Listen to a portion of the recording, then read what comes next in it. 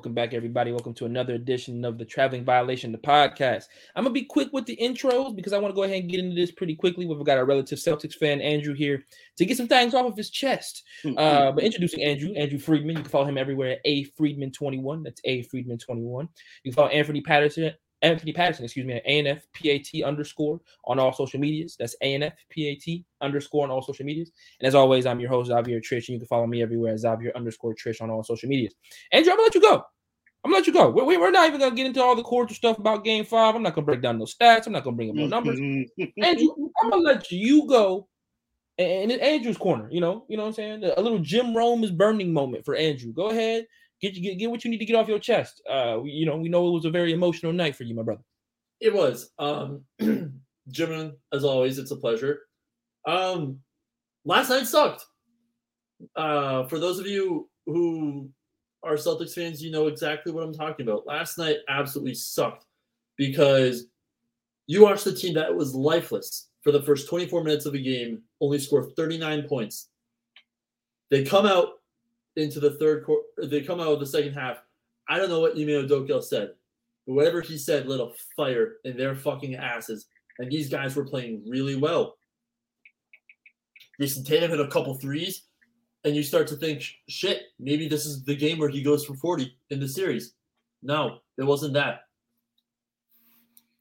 And it's just it. What blows my mind, too, is that you look at all the stats, and the biggest one to me that stands out, and I kind of talked about it, or I have been talking about it with you guys and with others as well. The Celtics missed 10 free throws.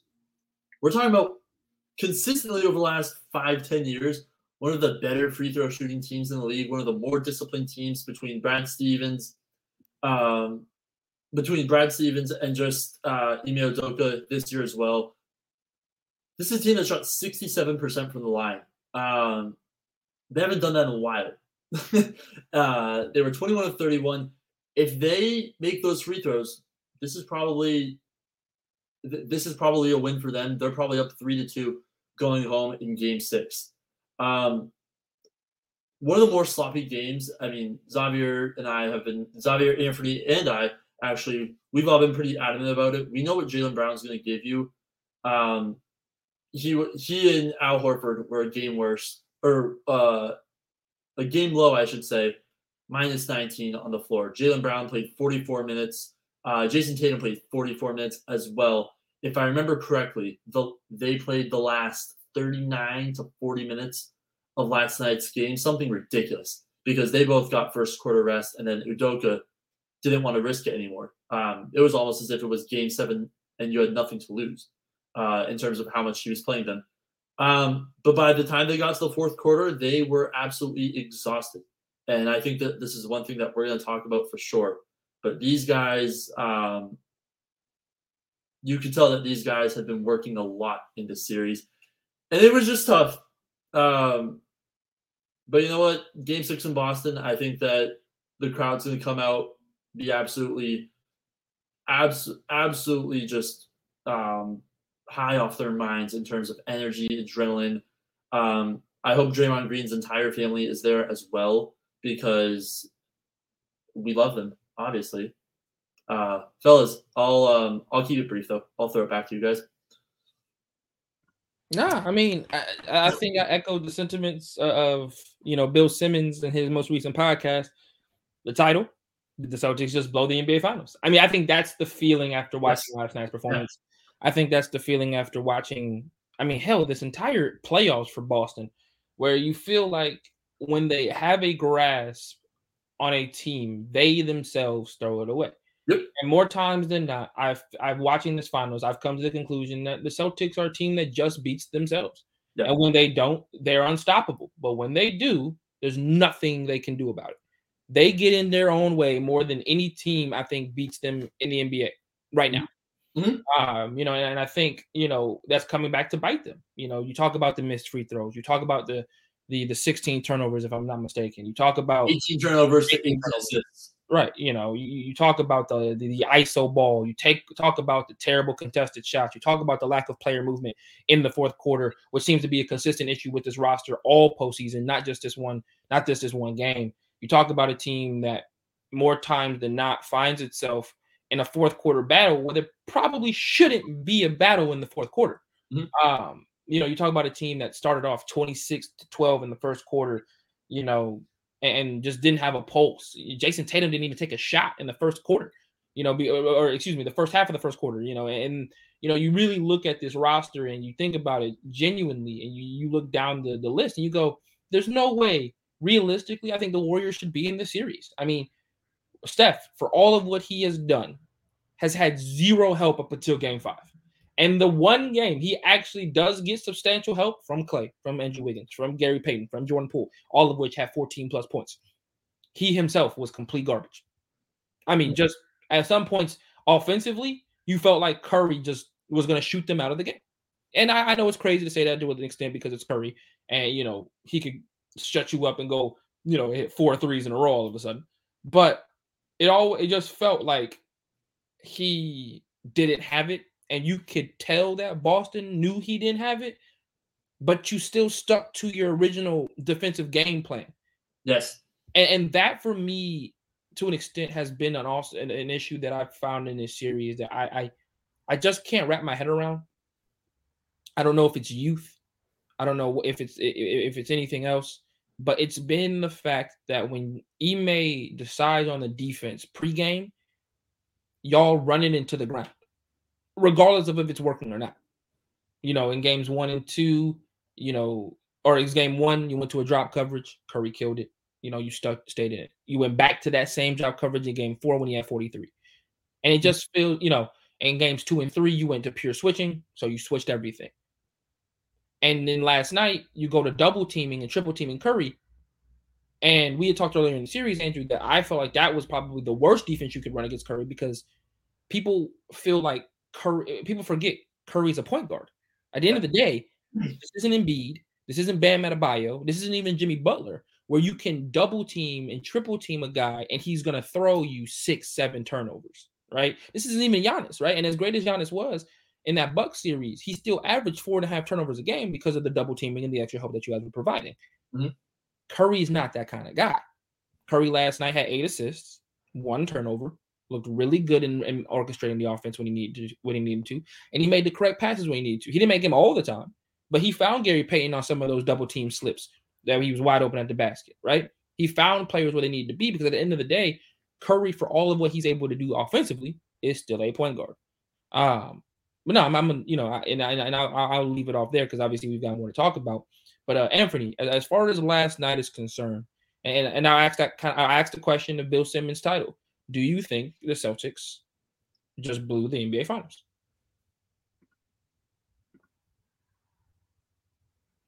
You're muted, my boy.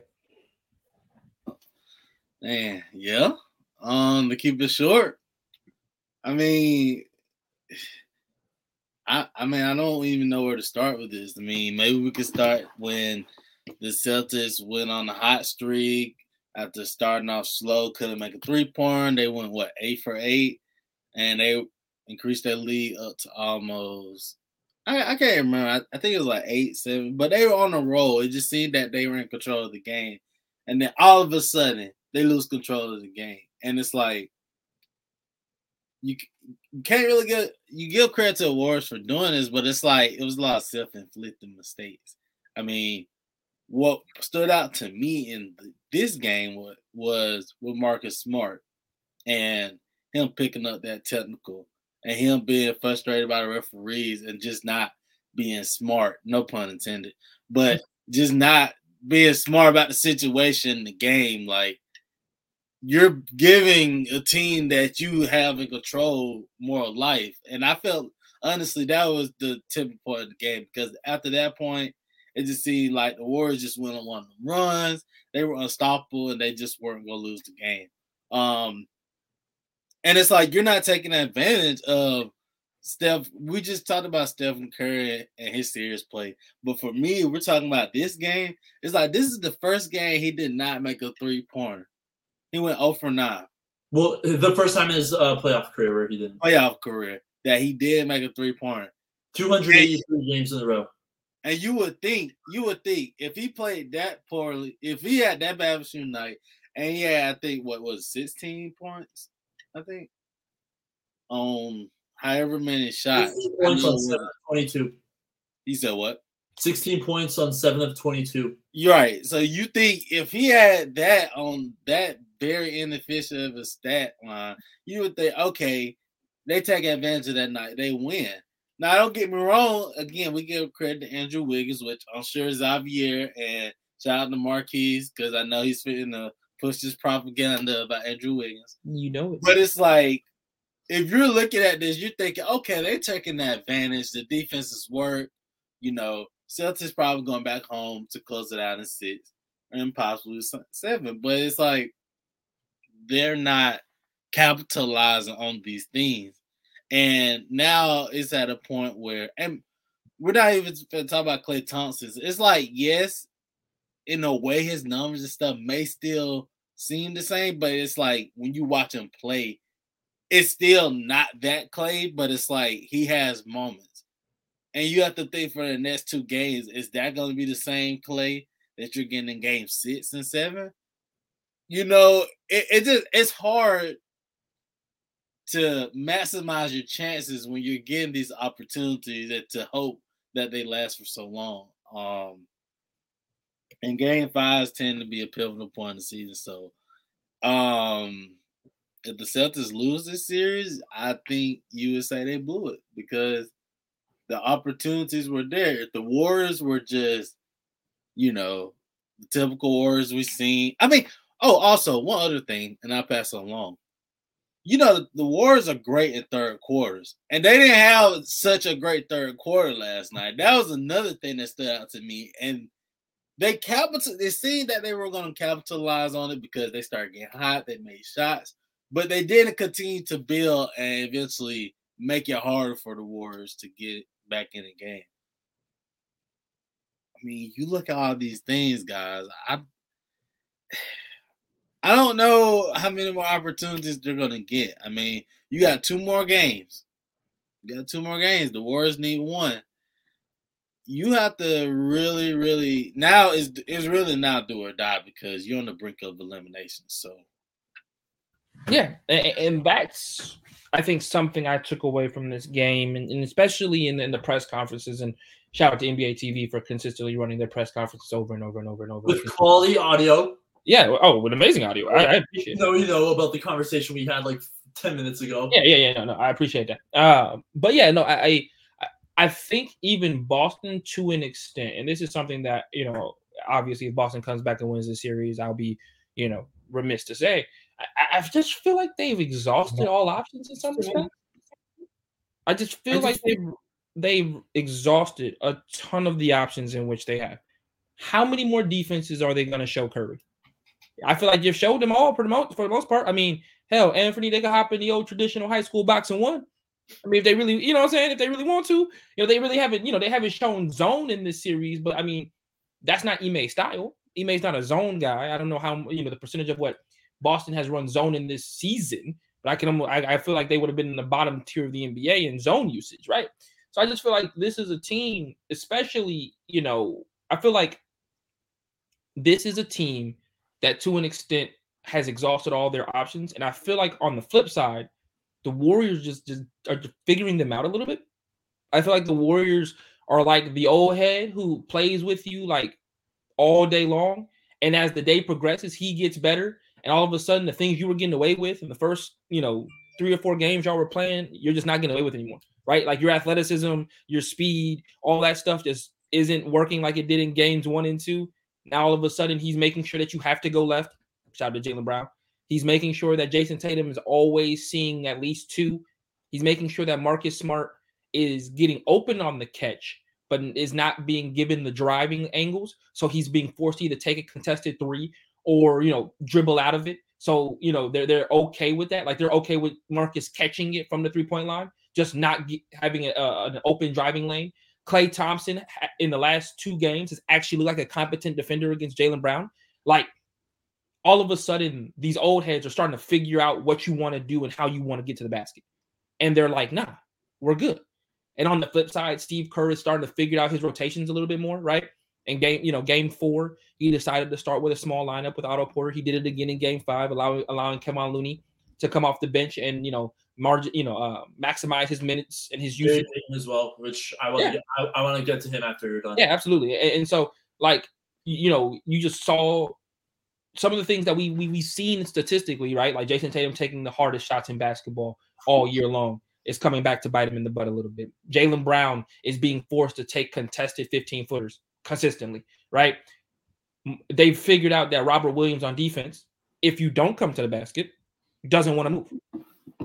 And if you can get him on a switch, in the case of Andrew Wiggins getting him on a switch, he feels comfortable going up against Robert Williams or Al Horford.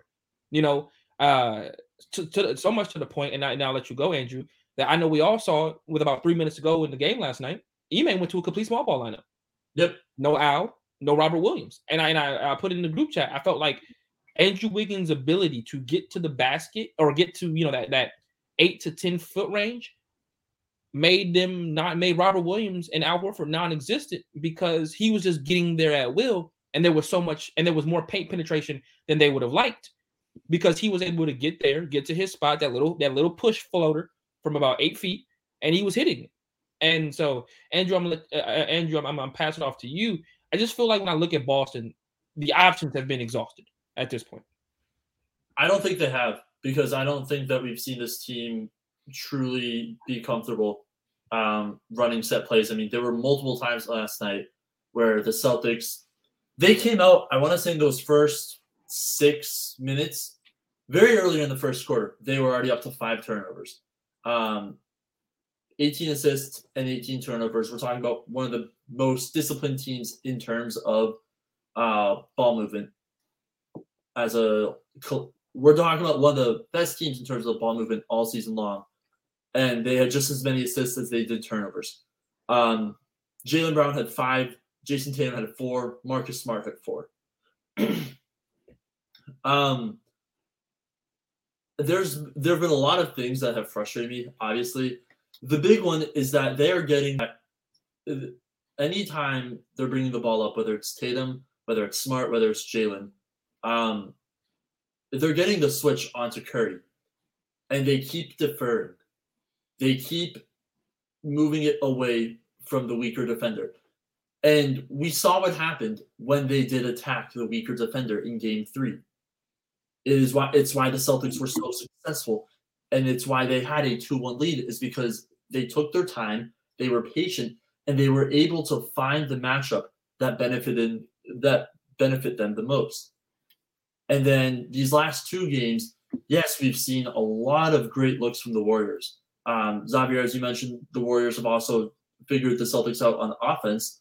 But I think that Celtics figured out, to a degree, the Celtics also figured out the Warriors too on that end. Where when anyone's coming down, going back to Game 3, you saw Ime Udoka and that entire coaching staff say, hey, wait a second. Let's just clear up the entire half of this court, the entire half. And let's just let our best offensive player go to work. Because he has 8 inches on Steph. He has 50 pounds on Steph. He has 50 pounds on Steph. There's no way why you can't get him inside. Bring Al Horford out. Bring him out first screen. Post him up. It worked. It has worked, and they're not going back to that ways, and it's just frustrating because, and yes, it's obviously a lot easier to say than to do because there's so many moving parts in the basketball game, especially someone that has this high stakes. But I don't think that, I mean, it's obvious. We have not seen the Celtics play their best game yet. And we haven't seen the Warriors play their best game yet either. 104 points last night is not a lot, especially when you consider that at one point this team missed 13 straight threes, I believe it was. And then Clay got one to go, and the crowd was in it from the get-go. I think that was midway through the second, maybe the third quarter. But after that, it was just a struggle for sure for them to stop anything that the Warriors were doing. I mean, we're also talking about a very when we bring up the offensive and defensive schemes, I think it's really essential that we also mention that the Warriors had 23 assists last night and only 6 turnovers, 2 of which were by Draymond. and Steph and Clay each had one, and then a couple guys off the bench. But I mean, I think that as well as the Warriors played last night, that was not their best game. And I think that's going to be really important for the Celtics to expose those matchups on defense and say, hey, listen, let's just find a weaker defender. Let's find a weaker defender. Let's go to that, and let's just keep attacking until it stops working. I mean, you've had Draymond Green foul in 3 games now. He's supposed to be an elite defender. The weaker defenders are going to be even worse. Go after them. But like I mentioned a couple of minutes ago, Xavier, when you were talking, not enough people are talking about Gary Payton. I mean, I think that this is all a discussion that we could have for sure. This guy's been one of the best stories in the league all season. Like, guy had 15 last night in an NBA Finals game and was one of the most important players on that team. He was it's been stressful for sure because you see all these guys on the Warriors who are stepping up and who are finding this newfound confidence, and you're just waiting for the Celtics to have that game where they have all 7 of their guys really locked in, really connected, and you're just waiting for one of those fuck you games from that entire team. Yeah, I mean, and Anthony, I'll let you go in just a second, because I think you have some really good points, Andrew, that I just want to hit on really quickly. Is my biggest concern is, and this is something I talked about after game 1, is that you got the fuck you game from the role players. You got it. You got the Al 20, the Derek White 20, the Marcus 20, right? Like, you got the game. You got what the Warriors just got in game 5. And I said this in not our group chat, but in another group chat with another friend of mine who's a Celtics fan. Shout out Kirk. But I said, listen, that's great that you got it in game 1, but will they show up for the rest of the series? Mm-hmm. And they haven't. They even in the win that you all had, they haven't. You know, Derek White, since that barrage in game 1, has been steady, but hasn't been great, right? He had 21 in game 1, 12, 7, 16, and last night had 1 point. Right? You look at Al Horford. 21 minutes, mind you. Right. I mean, all these are 25 minutes, right? Al Horford, game 1, 26. Since then, 2, 11, 8, 9. You know? And we can even talk about Marcus Smart, who I think, you know, to Anthony's credit, might be the guy who, if the Celtics were up, would be getting a lot of the praises because he's been your second best player for large stretches of some of these games. Absolutely. You know, game 1 had 18, had an abysmal game 2, but since then, game 3, 24, game 4, 18, and last night, game 5, 20. You know, and you just feel like his impact would be shown more if the Celtics obviously would winning games. But Anthony, I'll let you go. I mean, I guess we can start with, Gary Payton is definitely one of the key figures for the Warriors. I mean, his story is just like any other. His story, 4 NBA teams, 5 G League teams, just not getting out with the Warriors. I mean, you talk about a guy that it wasn't supposed to work out for the Warriors, so he was going to get a job as video coordinator just so he could be around the team. I mean, if that is so hard. I didn't know that story. I did not know that story. Yeah. I did not know that. That was like I was listening to I was listening to Breen. I was like, that's really interesting. I had no idea. Yeah, I didn't know it. I think, I want to credit the person that told the story because I know ESPN told it, but I think somebody actually wrote about it. I just can't remember the name. I'll look it up after this podcast or during if I can. But yeah, like the hard work and dedication that he wanted to be in the NBA and play for the team was there, and then it just happens to work out. Now he's there again. Then you talk about a guy that came back from injury in that Memphis series. A lot of people thought, he was just going to be out the rest of the playoffs because of how bad the injury was and everything. I mean, what he has been for this Warriors team is so critical. Yeah. He's a defensive guy. He's a slasher. He's going to do He's gonna do the dirty work. A lot of what Draymond does for the Warriors, he's gonna be the defensive guy. I mean, shout out to his dad, Gary Payton, because he actually got defensive skills from his dad. I know they call him the mitten, but the guy's really just been playing so well. So him being that addition for the Warriors team has just been so helpful. And to be honest, I don't know how this Warriors team looks without him in the finals. The second thing is exhausted all options. I think one thing is the Celtics may seem overwhelmed. Could that be catching up with them because they played in 2 Game 7s, they play longer and whatnot? It's possible. Exhausted all options. I'm not sure yet because we just talked about, maybe you go through box or you go into a zone. You try something different to throw the Warriors off. So I think there are options there. I think it's more so of, are they feasible options? Meaning, are they really good options that will work? I think only time will tell with that. Legit don't know, but I think if you're saying if we have exhausted the best options that you probably would want to at this point in the series, I would say yeah, they have, but they have more options and they have, time is ticking, but they have one more game and possibly 2 if they can get it right. So,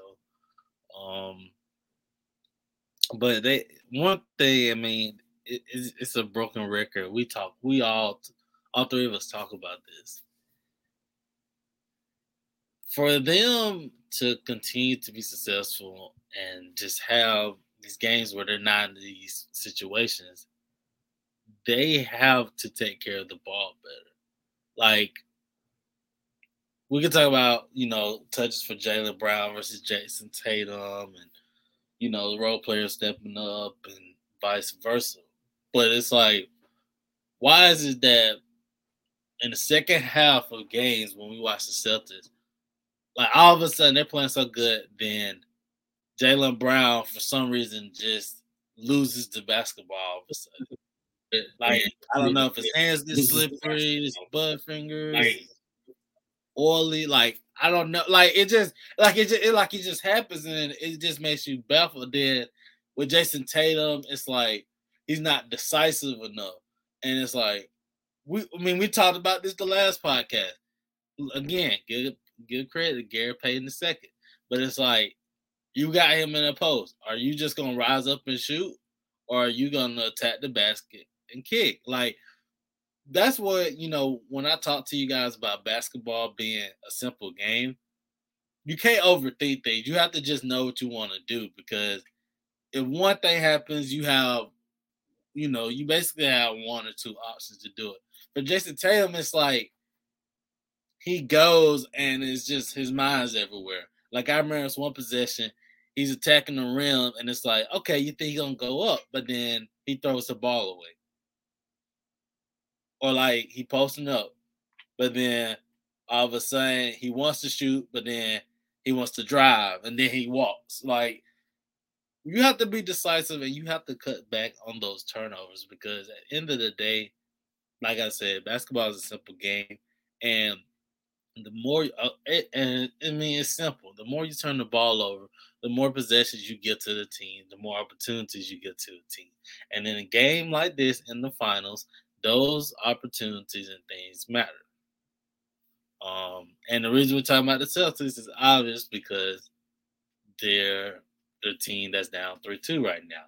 Now, if it's the other way around and the Warriors lose this game by however, 2 or 3 points, 1 or 2 points, what I go back to on that? I look at the last possession in the first quarter, I believe, where they could have got 3 points, but they only got 1 because Steph Curry missed basically it was Robert Williams getting the foul.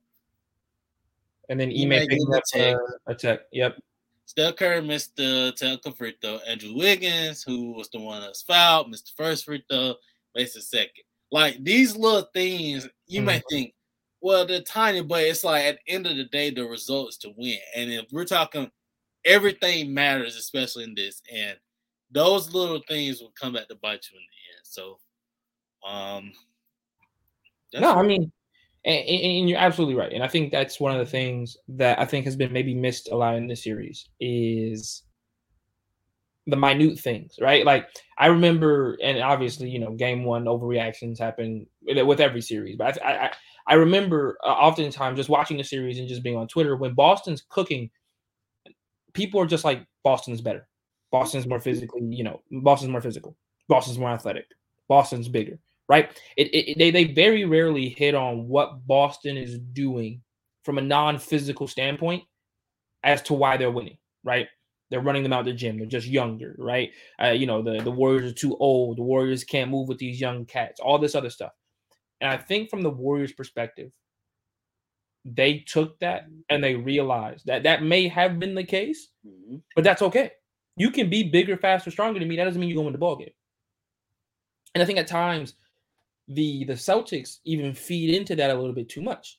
I mean, hell, how many times and for as right around average as a defender as Curry has made himself into be, right? Now he's no longer the complete liability defensively that he was when he first got into the NBA.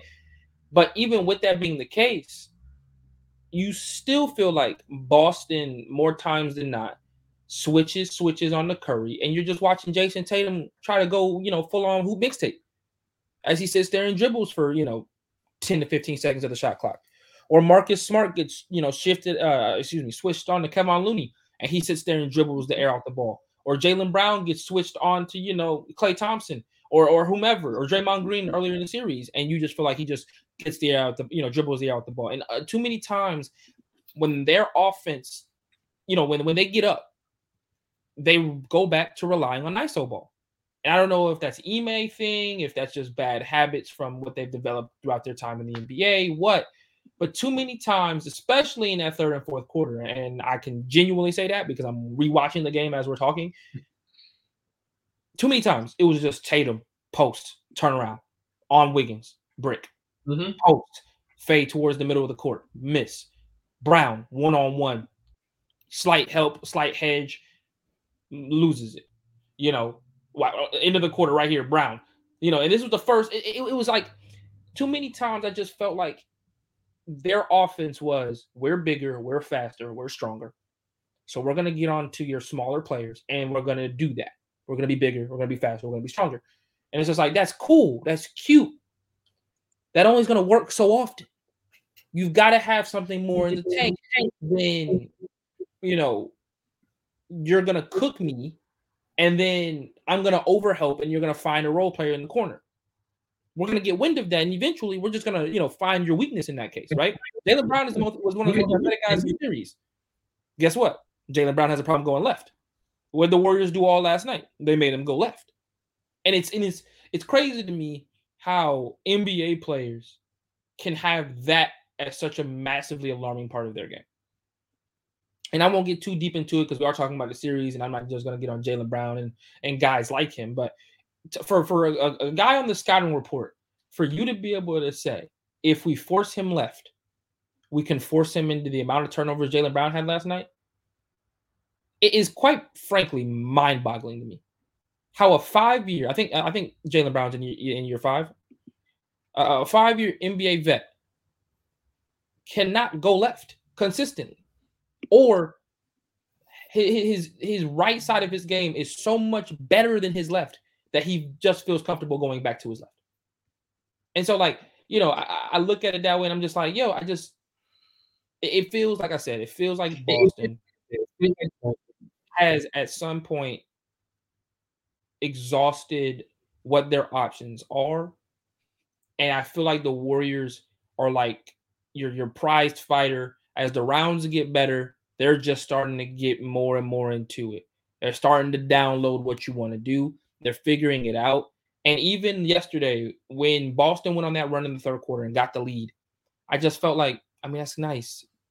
But I just felt like the Warriors are just going to be able to do just enough to pull this game out, right?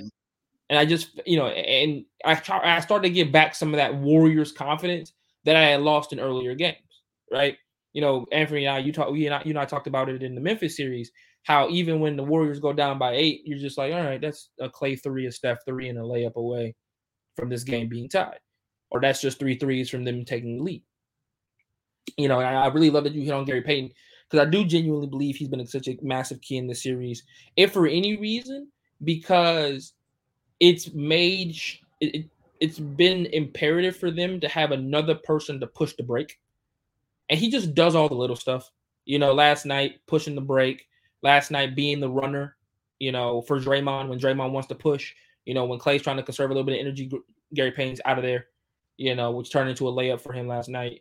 Hitting his threes, being a pesky defender, making sure that a guy like Derek White is in purgatory. Like, I could talk about Derek White not playing well. I can also talk about the fact that Gary Payton has been deployed onto Derek White. Mm-hmm. Like, it's been Wiggins on Tatum, Clay on Jaylen Brown, and Gary Payton when he's in the game on Derek White. And guess what? Derek White doesn't see the basket before Gary Payton's at his hands, making him turn, the old saying, Anthony, when he's bringing the ball up the floor, what do? You make him turn. Well, you can make him turn in the half court too. And he's been doing that a lot. He's been making Derek White turn around, reset. And by that point, you saw last night, even the good looks that Derek White had, he was missing. Why? He was completely out of rhythm. He was not locked in, like in laser focused, as we've seen him in some of the games leading up to this finals and even in game 1. And now I'm going to get on my, I'm gonna go ahead and get onto my little Andrew Wiggins propaganda machine. Oh my God! I think we talked about literally everything else in the first 30 minutes of this podcast. So let's get it. You know what I'm saying? Air Canada, a man who came into the NBA and was compared to Michael Jordan. Absolutely ridiculous comparisons, by the way. Shout out to NBA comps. We love them. I personally go back and look at previous NBA comps. Like Ben McLemore was also compared to Jordan. Yeah. But I think, and this is something that was a fun one, didn't it? Yeah. That's the less said about that, the better. I'm probably gonna send you guys the NBA comparison because I kind of keep it. The less. But when we talk about a guy like Andrew Wiggins, I think he embodies some of what the Warriors do as an organization. He has, for all intents and purposes, changed his game and bought in the places that he needs to. Andrew Wiggins was never considered a rebounder when he was in Minnesota. He was considered an awful defender whilst in Minnesota. All of these things, unfortunately for himself, were also true. His time with the Warriors has been, I won't say a makeover, because I feel like the offensive aspects of his game have always been there. That turnaround 15-footer, you don't get that from 2 years working with the Warriors staff. That ability to drive by Derek White and finish like that, that's the Wiggins we saw back in Minnesota. The ability to get to his shot has never been an issue. It's always been the other stuff, the intangibles, the being locked in on defense, the communication, the talking, all that stuff, the rebounding, obviously. And he's bought into all of that. And it's made him so much of a better player. Everybody's going to talk about the 26 points that he had last night. That's cool. Andrew Wiggins is averaging like 9 boards in this series. That's the more impressive part to me, is that he's bought in to that aspect of it. And we talked, and I hit on this in a couple of spaces. Like I said, if you want to follow us on Twitter, Xavier_Trish. I'm in spaces all the time. I hit on this in the Western Conference Finals. I hit on this in a space. The Warriors, for the large part of this series, or not series, but season, have deployed him as a 4 in most games. When Draymond Green was out with substantial time missing for injury, guess who played the 4? Wiggins. When Kevin Looney is out there, who's the 4? Wiggins. Even when it is Draymond on the floor, Wiggins is being asked to be essentially a stretch 4 or a front court player, right? Very rarely is he actually just purely a 3. Right? That in its own self has been such a massive part of his ability to help this team in ways that I don't think we expected to. I said when he got traded to Golden State that he would be Iggy 2.0. And I was just being hyperbolic at the time. And I felt like that's how they would deploy him in the event that they, everybody was healthy again and things of that nature. But I was just thinking about from an athleticism perspective. And I was thinking about from how they kind of came. right? Iggy came from a Philadelphia 76ers team where he was a dude. He was the dude for the Sixers, but they couldn't get over the hump. They could never get over the hump. He goes into a Warriors team where his offensive numbers are being asked to be reduced, but everything else is better. And I can argue the same kind of point for Wiggins. And I just think when you look at what he's been able to do, like I said, game 1, 5 boards, game 2, 6 boards, games 3, 7 boards, game 4, 16, game last night, game 5, 13. He's gotten incrementally better on the glass. Obviously, he had a double against the Mavericks in their closeout game. Has had multiple double-digit rebounding games in this postseason as a whole. I just think that when you look at what he's doing, it should show a lot of teams around the NBA that it's about your culture and it's about your, the people that you have around him. That, when he gets to a roster like he's with one right now, all of a sudden his game, where we all thought, let's be honest, a lot of people thought Andrew Wiggins, I won't say was on bust territory, but he was up there. He wasn't an Anthony Bennett, but he was definitely argued as like, this is the dude who was supposed to be the number 1 overall pick, right? And I genuinely believe that the only reason why he wasn't considered a bust is because we got Anthony Bennett the next year. And I think because Anthony Bennett kind of took away some of the steam because Anthony Bennett was also drafted by the Cavaliers. So I think when you look at it, he's been able to do so much in, the dirty work, doing the things that, like I said, an Iguodala wouldn't be asked to do. And genuinely, I genuinely can say this. If Wiggins was not in this series, I genuinely think it would have been over a long time ago. That's how impactful he has been. And I'm not going to get on to him being, finals MVP. That's just people who want to get Steph, propaganda out of here. And they just don't want him to get his first and the only real accomplishment he's never really gotten, or will ever really, hasn't gotten in his career so far. But when I look at what Wiggins has done with this roster, it's been very impressive because he's essentially doing exactly what, Anthony said Gary Payton has been asked to do. But everybody for the most part thought Wiggins was done. When he got traded for D'Lo, hell, even Nick Wright of all people had to eat his crow and say that was one of his worst takes. And as we know, Nick Wright and owning up to his BS, that's not common. Doesn't exist. Does not exist in the slightest. So I think, and I'll get off the Wiggins soapbox and we can get on to game 6 in just a second. But, I think that, he's done such an excellent job in pushing past the narratives that existed with him when he came from Minnesota.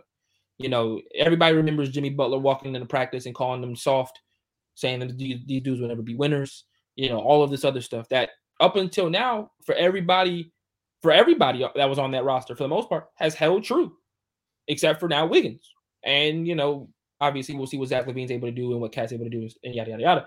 But up until this point, had been held very true in the eyes of the rest of the NBA. But done with game 5. Game 5 is over with. We can move on to game 6, which will be in Boston.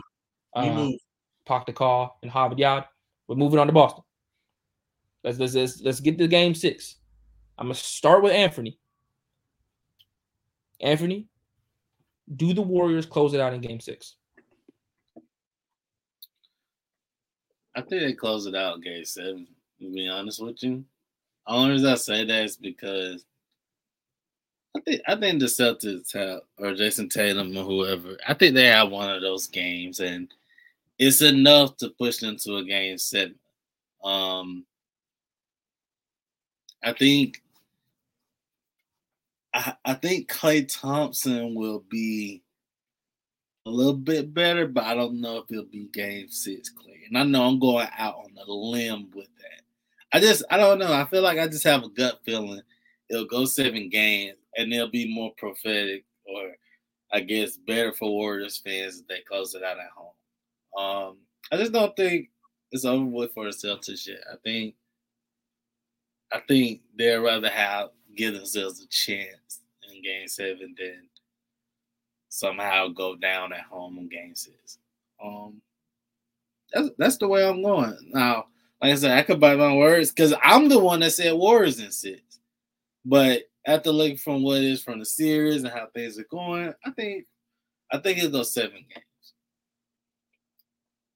Andrew, I'm gonna ask you the same question. You know, matter of fact, I'm not gonna ask you that question. I'm gonna go ahead. No, because I know the answer. So I'm gonna go ahead and allow you to kind of finish off what you think the Celtics have to improve on if they are gonna win Game 6, because obviously that's gonna be your prediction. I tweeted out a thread earlier of just like several things that I really need, or that the Celtics really need. No, you said it right the first time. I really need the Celtics to do. Go ahead. Well, yeah, that they really do need to do. Absolutely. The bench has to show up. I mean, it's that simple. Whether it's Derek White, whether it's Grant Williams. I mean, Game 7 of the East Finals will forever be the Grant Williams game to every Celtics fan. It's amazing that we're having to rely, even able to say we're hoping for a Grant Williams game to save the Celtics season. But yeah, Derek White also needs to show up as well, because Xavier, as you mentioned earlier, he has been very pedestrian in the last few games. I think that it's also just really important that they realize this could be the last game of the season for them. I mean, they cannot wait until the second quarter. They cannot wait until the third quarter to outscore the Warriors, to really start playing their hardest. They need to come out, and in those first 6 minutes, I mean, I was telling this to someone earlier today who's a Warriors fan, not Marquise, someone else. If the Celtics don't have a 12-15, the Warriors win. We gotta get Marquise on the pod. We gotta get Marquise at the pod. No. I told him. I told him before game 1. I told him before game 1 of the finals that he was going to be on the pod, no matter the result. Yeah. I'm gonna need Marquise to call in from the parade or something. You know what I'm saying? You know what I'm saying? Give us a drunken rant from the parade while he's in San Francisco living his life. I think I'm gonna be sick. Going back to it, I was telling my friend who's a Warriors fan, if the Celtics don't have a 12, 15-point lead at the end of the first, their season's over. I really do think it's that simple, because we have seen this team blow some terrible leads. We have seen this team squander a lot under pressure, both at home and on the road. And if they come out and they don't look good, and the Warriors do, they're going to be in their heads for the next 3.5 quarters, and it will be very, very ugly to watch for Celtics fans. And the pain that would come from watching Stephen Curry, Klay Thompson, Draymond Green especially, probably going to be number 1 in Boston right now, raise the Larry O'Brien trophy on that court. I mean, the Celtics fans would get a lot of slander for the shit that I think they are capable of doing if that happens. A lot of shit. I think that said, I really hope that they are able to close this out in 7, because it's one of those things where you'll know. And Xavier, Bill Simmons mentioned this earlier today.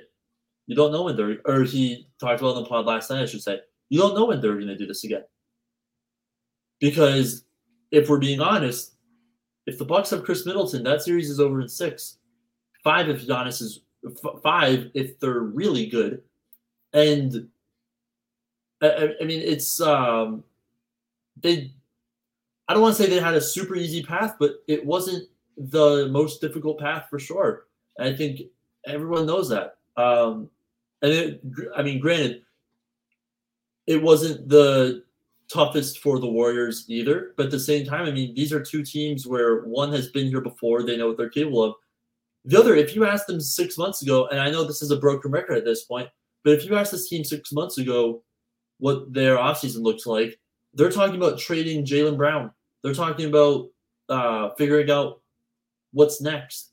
And now they're 2 games away from winning the finals, or a game away from their season being over, and having a season still filled with those questions. Personally, I don't think that those should be asked. I think you give it 1 more year, because you know what they are capable of doing now. I say all this to say that they have to play the best 2 games of the season from a collective note, because the last 2 games, Andrew Wiggins has played his best basketball of the season. It's the Celtics' turn to step up. Mm-hmm.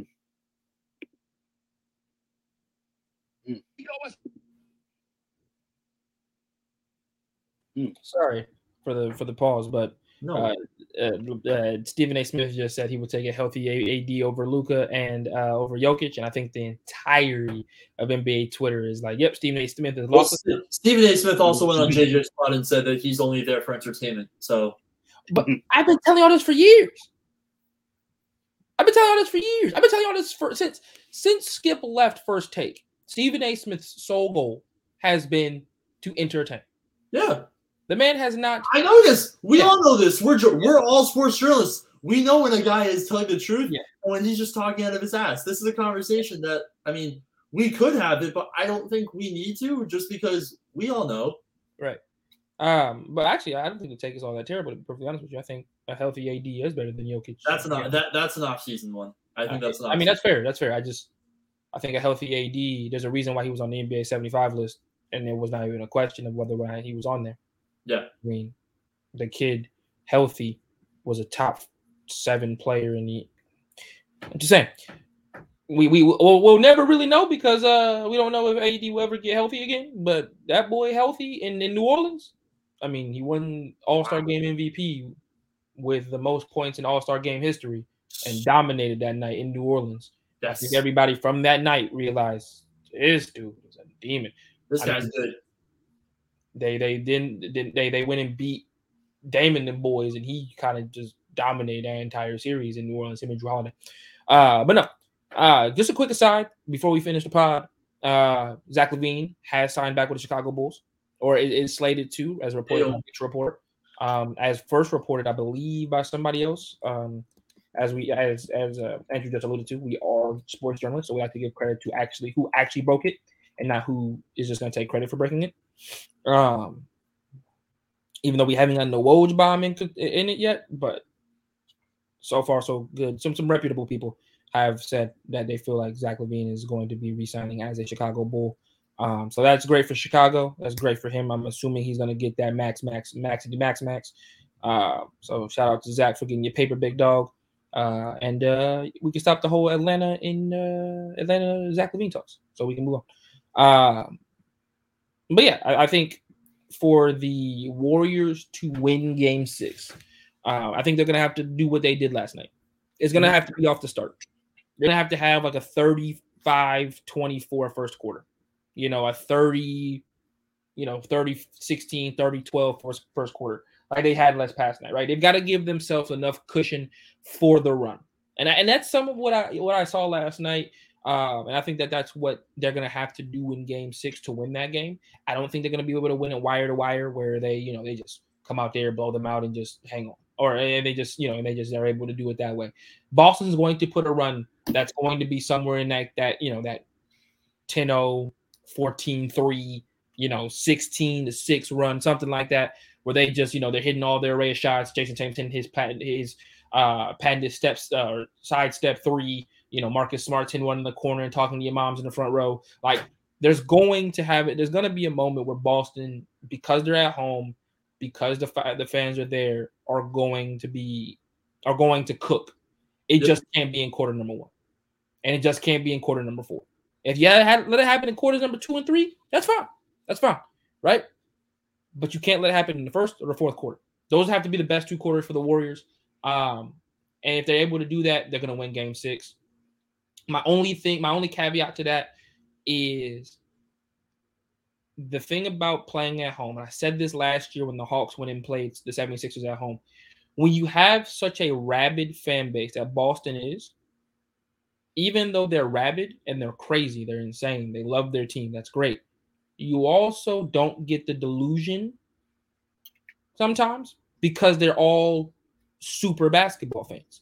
Like, you have fans in Boston that are much more like this game is over. They'll get to that point just as fast as we'll win an NBA Finals this year, because they understand the game. and they can understand the way that the game feels. And if Boston walks into TD Garden and they play tense and they can feel it, the crowd's going to get the exact same way. The crowd's going to get tense. Every shot's going to feel like the shot that's supposed to win the NBA Finals. Every shot that doesn't hit you, and every shot that the Warriors do hit is going to feel like a shot to the chest. Like, there is something to be had about fan bases that, have seen basketball success over a certain duration, that those fan bases, as great as they are, also understand the game a little bit more than some of your more delusional fan bases that, maybe it's their first big run, maybe it's their first title run, maybe it's their first whatever, and they're just there along for the ride, right? Like we talk about all the time how Memphis is this crazy fan base, but Memphis hasn't really seen that much basketball success as a fan base in their entire, in their totality, right? So they have a little bit more of that ability to be delusioned and, just rabidly excited, and they don't care if they're down by 20. We're going to come back because we've never had a situation where we didn't, right? I think the best way to put it is when you talk to a genuine fan base, ask them their top 5 losses. If they can't answer that question, then they haven't had enough pain. You can tell a fan base has had enough pain, and that comes through in the fan base. Like, imagine game 5, flip it to Boston. Flip the scene to Boston. Imagine the narrative that way. Imagine Boston missed that amount of free throws at home. Imagine Steph didn't go off in Boston and they lost the game. Yeah. Now think of what the narrative is going back to Chase. That's when you know and you understand a fan base that could very well be the a positive, but it also could be a detriment because, like I said, if players start feeling tight, well, guess what? That fan base is going to feel just as tight. And that's 20,000 plus people, in agony with every jumper, every missed layup, every missed free throw, every non-rebound. Like, it'll be very reminiscent of what happened in game 5 with Milwaukee. So for all the things that I think Boston will provide as far as home court advantage going into game 5 or going into game 6, the one thing I will say is if Boston does not play like they're supposed to, it's going to, if they don't have that first quarter, if they have a similar first quarter to what they had in game 5, it's over. That fan base could absolutely turn. And you'll see, like I said, what you saw in game 7 with the Hawks and Philly last year, where, even though Philly was in that game the entire way, it just didn't feel like the Hawks or feel like Philly was ever going to be able to get over the hump, right? And it felt like the Hawks, even though they were the younger team, they were the team that didn't expect to be in this situation, were the more composed team because they had nothing to lose. And sometimes when you go into something with nothing to lose, understanding that, from the Warriors' perspective, we're going to go back to Chase Center and have a game 7. Sometimes you can play a little bit more loose. Sometimes. We'll see on game 6. I think Boston wins. I think we get it to 7. I think Boston just comes out firing on all cylinders. I think they punched them in the mouth early, and I think the Warriors decide we'll give y'all this game if it's out of hand, right? I don't think you see one of those one of those pushes like we saw in game 3, where the Warriors were down by 20, and they made this crazy push to take the lead in the third. I don't think you'll see that same sense of urgency. I think they're more than comfortable coming back to Chase and playing game 7 in front of their home crowd. Even though, obviously in the press conferences, they'll be like, no, we're going to finish it in 6. We want to finish it in 6. We don't want to come back home. Yeah. Regardless of that, as a human being, you just feel more comfortable at home. But no, thank you guys so much for listening to another edition of the Traveling Violation, the podcast. Like I said, my name is Xavier Trish. If you want to follow me anywhere, you can follow me at Xavier_Trish on all social medias. If you want to follow Andrew Friedman, you can follow him at AFriedman21. And if you want to tell Anthony Patterson how bad Drake's last album was, you can follow him at ANFPAT_. That's ANFPAT_ on all social medias. I'm not going to say, no. I am not in the camp that says Donda was better than Certified Lover Boy, but it wasn't his best work. That's neither here nor there. Thank you guys so much for listening to the podcast, and we're out. Peace.